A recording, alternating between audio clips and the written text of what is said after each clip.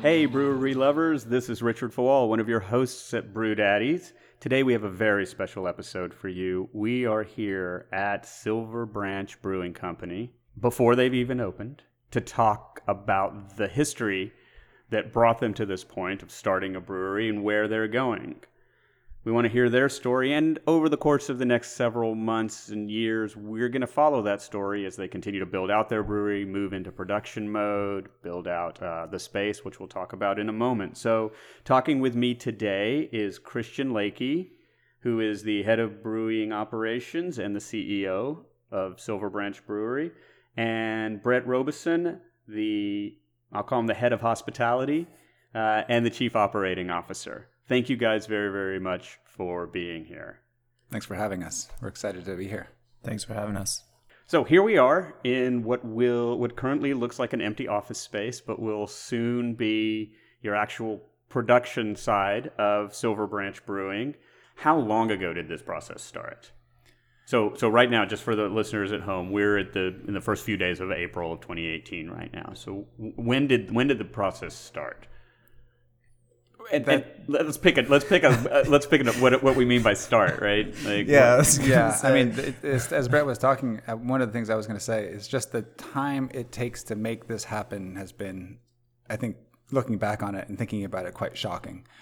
I started writing the business plan years and years ago, waking up in the morning before going to work to try to get a few hours work in and that sort of a thing. But thinking about when I actually quit my previous job because I realized that this was never going to come to fruition if I didn't actually dedicate full time to it. That was in July of 2016. So we're now a year and a half since that. We're almost going on, a year and 3/4 since that. So it just takes a lot of time to get all of the pieces that you have to pulled together. So it's a big time commitment for sure. Yeah. Okay. So let's call it, a year and 8 months. Mm-hmm. All right. I want to go back to the very, very, very beginning, though. Would you guys talk about how the idea for starting a brewery came into being? How did you two meet and discover that you had a shared interest in brewing? I think for both of us, the idea of opening a brewery started long, long ago. We've both been home brewers. And I think it's a rare home brewer who doesn't dream of potentially opening their own brewery someday. We were among the legions of home brewers who dreamed of that. And we've just followed it a lot further than many home brewers get a chance to do. So I know that for myself, that's the case. I've been home brewing since college. And wow, that long, huh? Absolutely. It's been a long time, longer than I care to admit.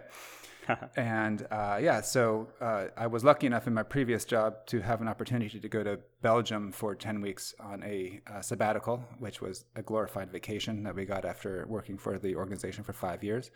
My wife and I packed up our little baby and ourselves and went to Belgium, and I worked for 10 weeks at a brewery. And for me, that was the point that absolutely solidified it, that this is something I wanted to pursue. So that's how it happened for me. Yeah, I think for me, it was... Hold on a second. That was Christian, just for you listeners at home. That was Christian who was speaking. We're going to hear from Brett now. You'll get used to their voices, but I wanted to ID them. Thanks for the introduction. So for me, it started with... I was actually on a road trip with my buddy. We were up in Vermont, and this was when I was in college. And, I had only known fizzy yellow beer prior to sitting down at this brew pub, and then having a beer and kind of being blown away and being like, whoa, that has a lot of flavor.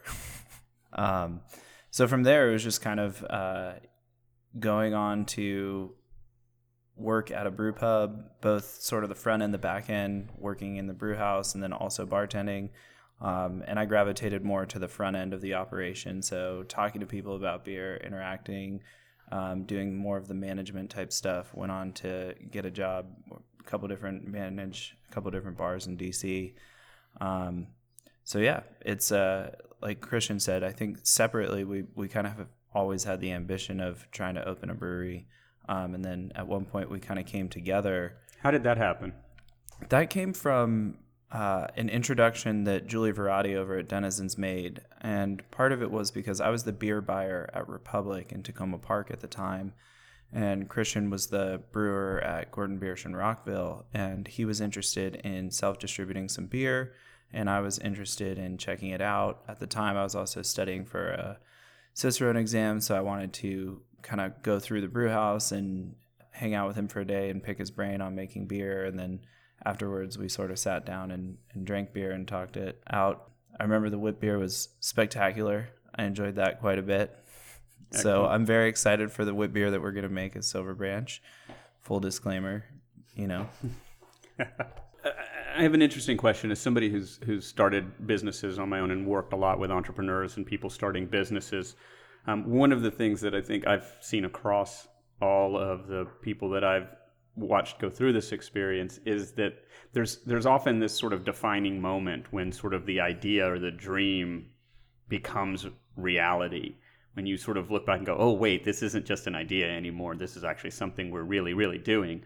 Did you guys have that moment? And if so, like, what was that moment where it stopped just being an idea and became what you're actually doing?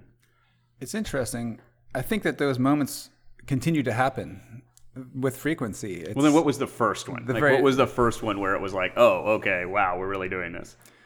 I think the very first one where it really became really apparent that this was going to happen was when we got the first check from an investor, somebody who told us that these dreams that we had taken the time and applied the love to turn into a document was real enough in their imagination as well as ours, that they could see it happening, enough that they were willing to actually take some of their hard-earned cash and give it to us to help us make this dream into a reality. Yeah, I'd second that. I think that was a pretty big moment. I think another big moment is there's sort of like a courting process that goes on in figuring out that you're going to go into business with somebody at such a high level, and working our way through the operating agreement and talking about the various things of, you know, which are not always the most fun things to talk about, like, well, what happens in this scenario and that. I think working through that is a really good benchmark for our ability to work together moving forward. And so going through that process was really made it feel very real for me in a lot of ways. We have a lot of conversations about what happens if one of us gets hit by a bus, which right. is not always the easiest thing to talk about. But I think Brett's very favorite, and mine as well, is what we call the Vegas clause, because I'm married and Brett is not. And so there was a lot of conversation about what happens in an instance where he gets married and what has to happen. And so there's a lot of detailed things you have to talk through, and you really have to bear yourself to your partner in order to make sure that you've thought through all these eventualities. And if you're not willing to have those hard conversations, then it's a pretty good indication that you maybe shouldn't be going into business together. Right. It's interesting because they're... In the world of entrepreneurship, one of the things that new entrepreneurs are often told by sort of senior or experienced folks is that your partnership, your co-founders, your relationship with them is actually more legally defined. It is a tighter relationship than a marriage contract. Like a legal marriage is like, you know, you do this, you can get a divorce if you want to. It's actually a pretty easy thing to flow in and out of, but a business partnership is much, much more complex. So I think part of what makes me feel good about our process was it wasn't like, you know, Christian was like, okay, I'm going to make a brewery. Now I need a partner. Oh, that guy. You know, there was a little bit more of a work history there, and we both lived in the same community in Tacoma Park. And so we'd keep tabs on each other kind of over the course of several years, and really get a sense and occasionally grab a beer and kind of catch up and see where that person was and what was going on and what their thoughts were on various things. So I think that, you know, the best thing that I would advise for anybody going into business is, you know, if you have a solid idea, you're going to be able to do it. Don't rush that process. You know, make sure you really give it some time to kind of say, hey, is this somebody that I want to work with? And, you know, fundamentally, in the beer business, you have to say, hey, do I want to sit down and drink a beer with this person? And then beyond that, you have to say, hey, do I want to sit down and talk about harder topics like finances and, you know, raising money and stuff that's more difficult? Yep, great advice from Brett Robeson here at Silver Branch Brewery. Let's move on and talk about sort of the things that have happened and how things evolved from sort of that investor moment or, oh my gosh, I really have a partner moment. From that point, what were some of the earliest challenges, the sort of frontline challenges that you guys ran into, and how did you overcome those? I think the first big challenge that we ran into was about halfway through our fundraising time frame. We hit a point where the people who had known even before we legally started this business were probably going to invest in us because they've known us for a long time, either through Brett's work at Republic or through my work at Gordon Biersch. We had to start hitting up investors who we had not known intimately for a long time. And so there was a bit of a lag, and there was an extremely anxiety-provoking moment where we were sort of approached with a proposition by one large potential investor who said, well, I can finish up your entire fundraising process for you, but in order to do so, you're going to need to give me preferential terms. And those terms were at odds with how we had written our operating agreement and how we envisioned being able to control the company. They would also have robbed people who had invested in us up to that point some of their influence. And so we had to decide for ourselves whether this was something that we were willing to do or not. So I think that was very much a moment where we had to decide which way to go. And we chose to not accept that large investment and rather to continue with the smaller dollar investors that we were courting. And I think we're very much pleased that that was the direction we went. One thing to note is that it just so conveniently kind of worked out that in the beginning, as a take it with a grain of salt, but as a loose thing, we found that the first 35% was somewhat easy to raise. The middle 35% was not easy, but we were able to do it. And then there was kind of like a dead zone right around 70% funded, where there was, we were waking up every day kind of going, okay, what are we going to do today? Who are we going to talk to today? Because you build a contact list and you have, these are all the people I'm going to talk to. And some percentage of them are going to end up investing and some are not. But then you're like, okay, what do you do when you're 70% funded and your contact list is pretty much out? And then you're also facing that up against, here's this person who wants to come in and potentially close our funding, but asking for more than we want to give up. So right. that was a really like a intense gut check moment that lasted for a couple weeks. So, well, I will tell you that in my experience, most of the time the folks who go the decision you did when presented with that kind of an option are always happy that they did. Most of the time, they're always happy. I don't know if that makes any sense, but most people I've known who've been in that situation are happy that they did it. They usually end up where they need to be. And that was our experience. I have to say that the fundraising has been an absolutely amazingly rewarding part of this process for us. Just to, as I said earlier, know that you go and you talk to people, you present your vision, your dream, and to know that they are convinced by it, that they believe in you as an individual or as two individuals together. It's just amazingly rewarding. And interestingly, during that scary moment, we ended up reaching out to so many people, or enough people, that we ended up surpassing our fundraising goal in the end. So it was a very rewarding experience for us.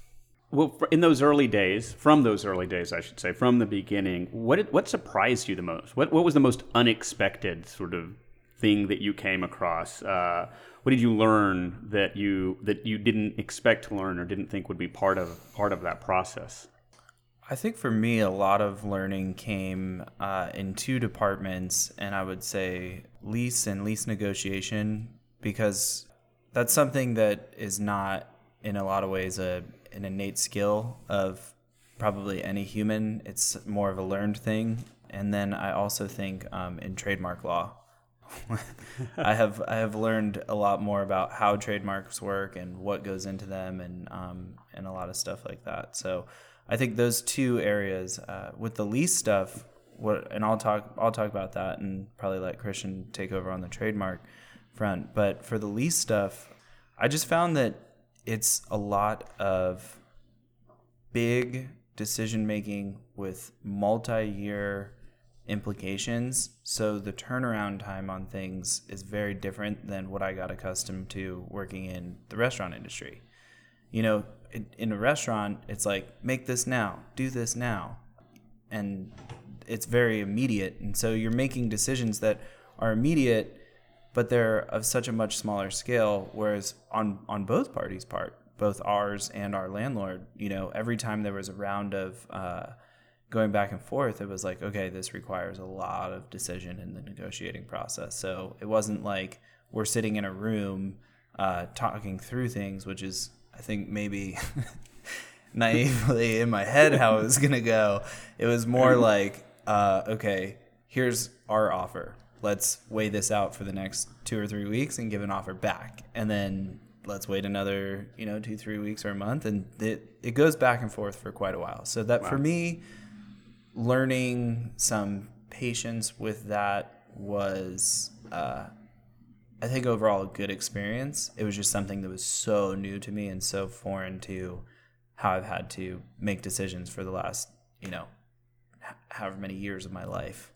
So now tell us about the trademark stuff. Yeah, so it's funny because my initial reaction to your question was, I have learned so much in so many different realms. And it's interesting because for me, that was one of the appeals of actually starting a business. The job that I quit to go to Gordon Biersch was with an environmental nonprofit, and I loved that job. It was fantastic. But I was going to the office every day, working behind a computer every day, and it just got to the point where it was too much of the same thing. And I love being a brewer in part because every day brings different things.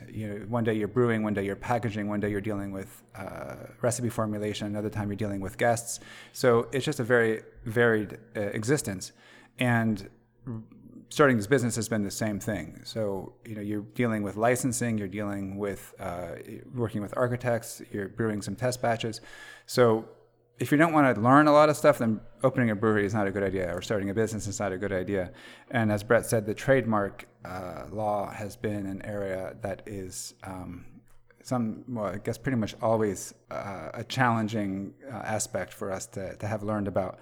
We had previously been operating under the name Parallel World Brewing Company, and we had gotten a trademark allowance for that from the Patent and Trademark Office, and were moving forward with the intent of starting a brewery under that name. But we received a cease and desist letter from another company saying we couldn't use it because it has the word parallel in it. And unfortunately, the way that the trademarks work is that they can pretty much keep you from using a name just by creating uncertainty in your life, because the uncertainty won't be resolved in time, and it'll take far too much money to actually fight it.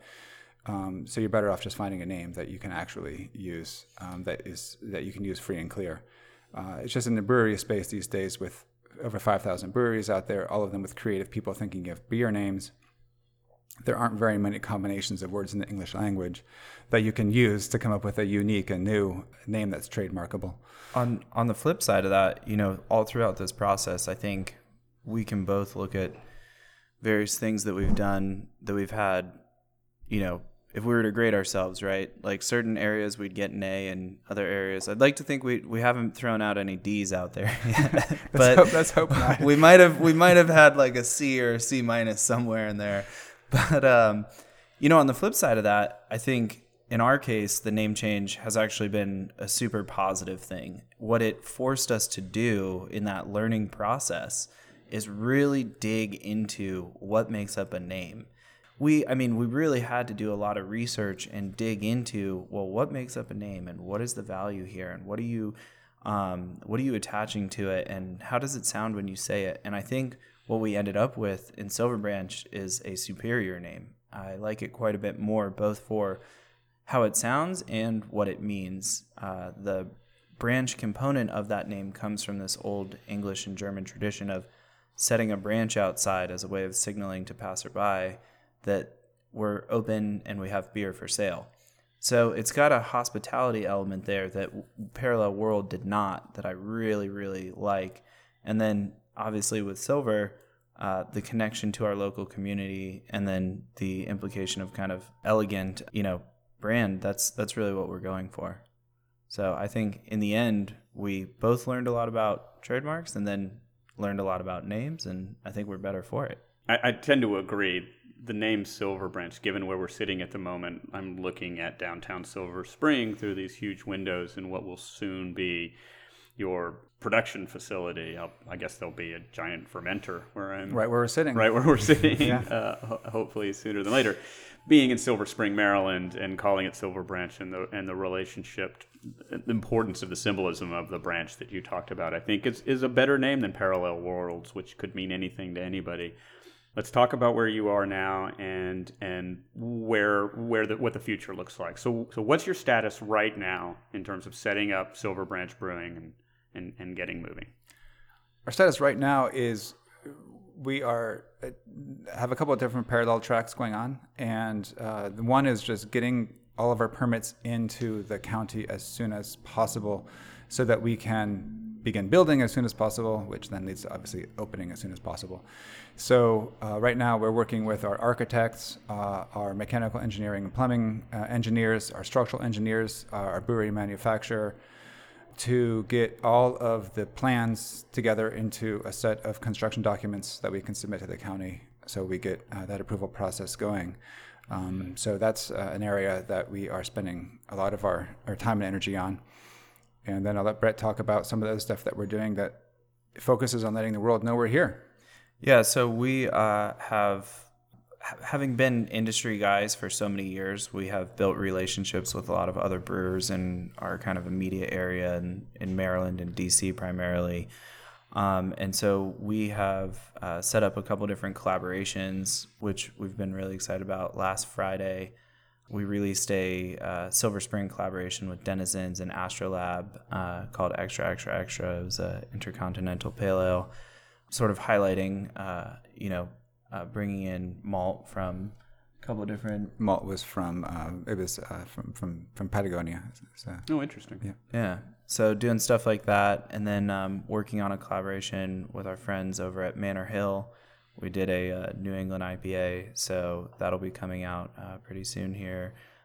Calling that Convergent Worlds Volume 1. So we have a series of collaborations called Convergent Worlds, and part of the idea here is exploring what other brewers are doing and learning from them through the collaboration and doing things that maybe we have some or less experience making, and sort of taking their viewpoint on the world and figuring out, this is really cool.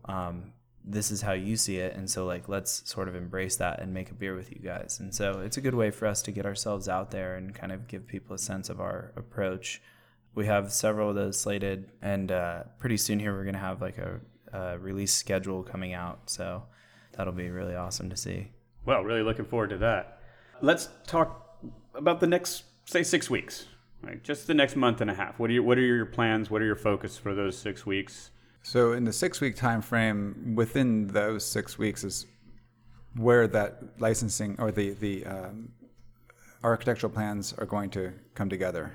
The layout is more or less nailed down at this point, and it's a matter of getting all of the electrical, plumbing, and other runs depicted on that.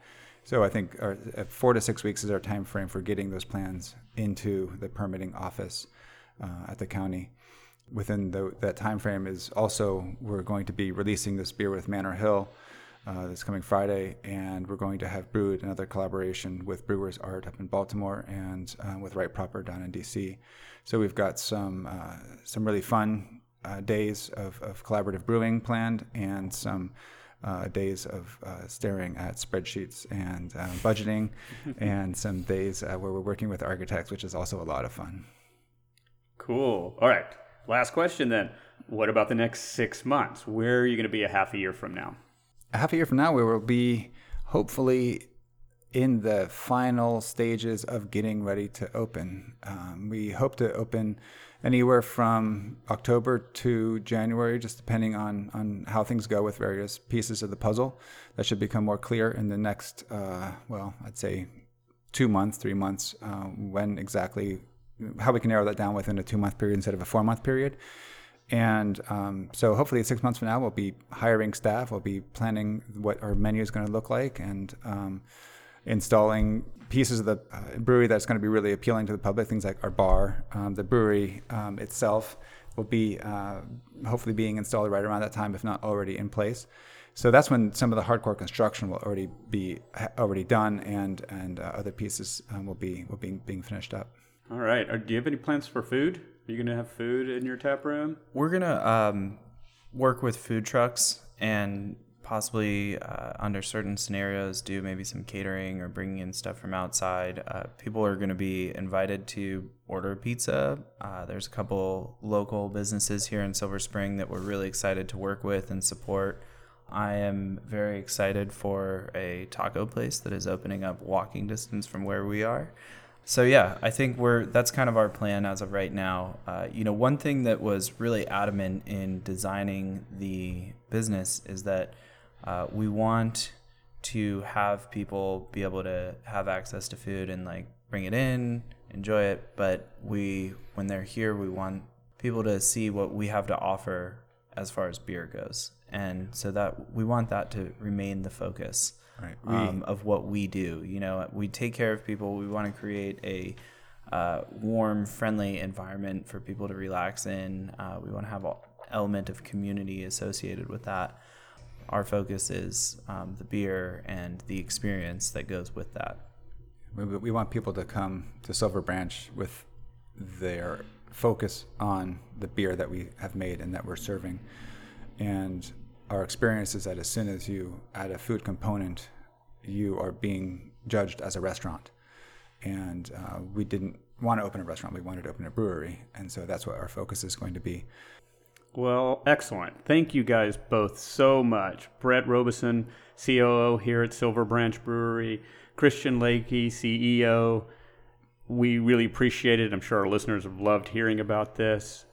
Thank you guys very much for being here. Thanks for having us. Thank you. We look forward to telling more stories soon. Yep. We will be talking to both Christian and Brett in future episodes, getting updates on their progress and some of their collabs. Hopefully we'll be doing a collab tasting here in a couple of weeks. You can subscribe to Brew Daddies on Stitcher, on Apple Podcasts, on Spotify, wherever great podcasts are free. Go ahead and subscribe now. Tell your friends about it, and we can keep following the story of Silver Branch Brewing Company in Silver Spring, Maryland together. Thanks, folks.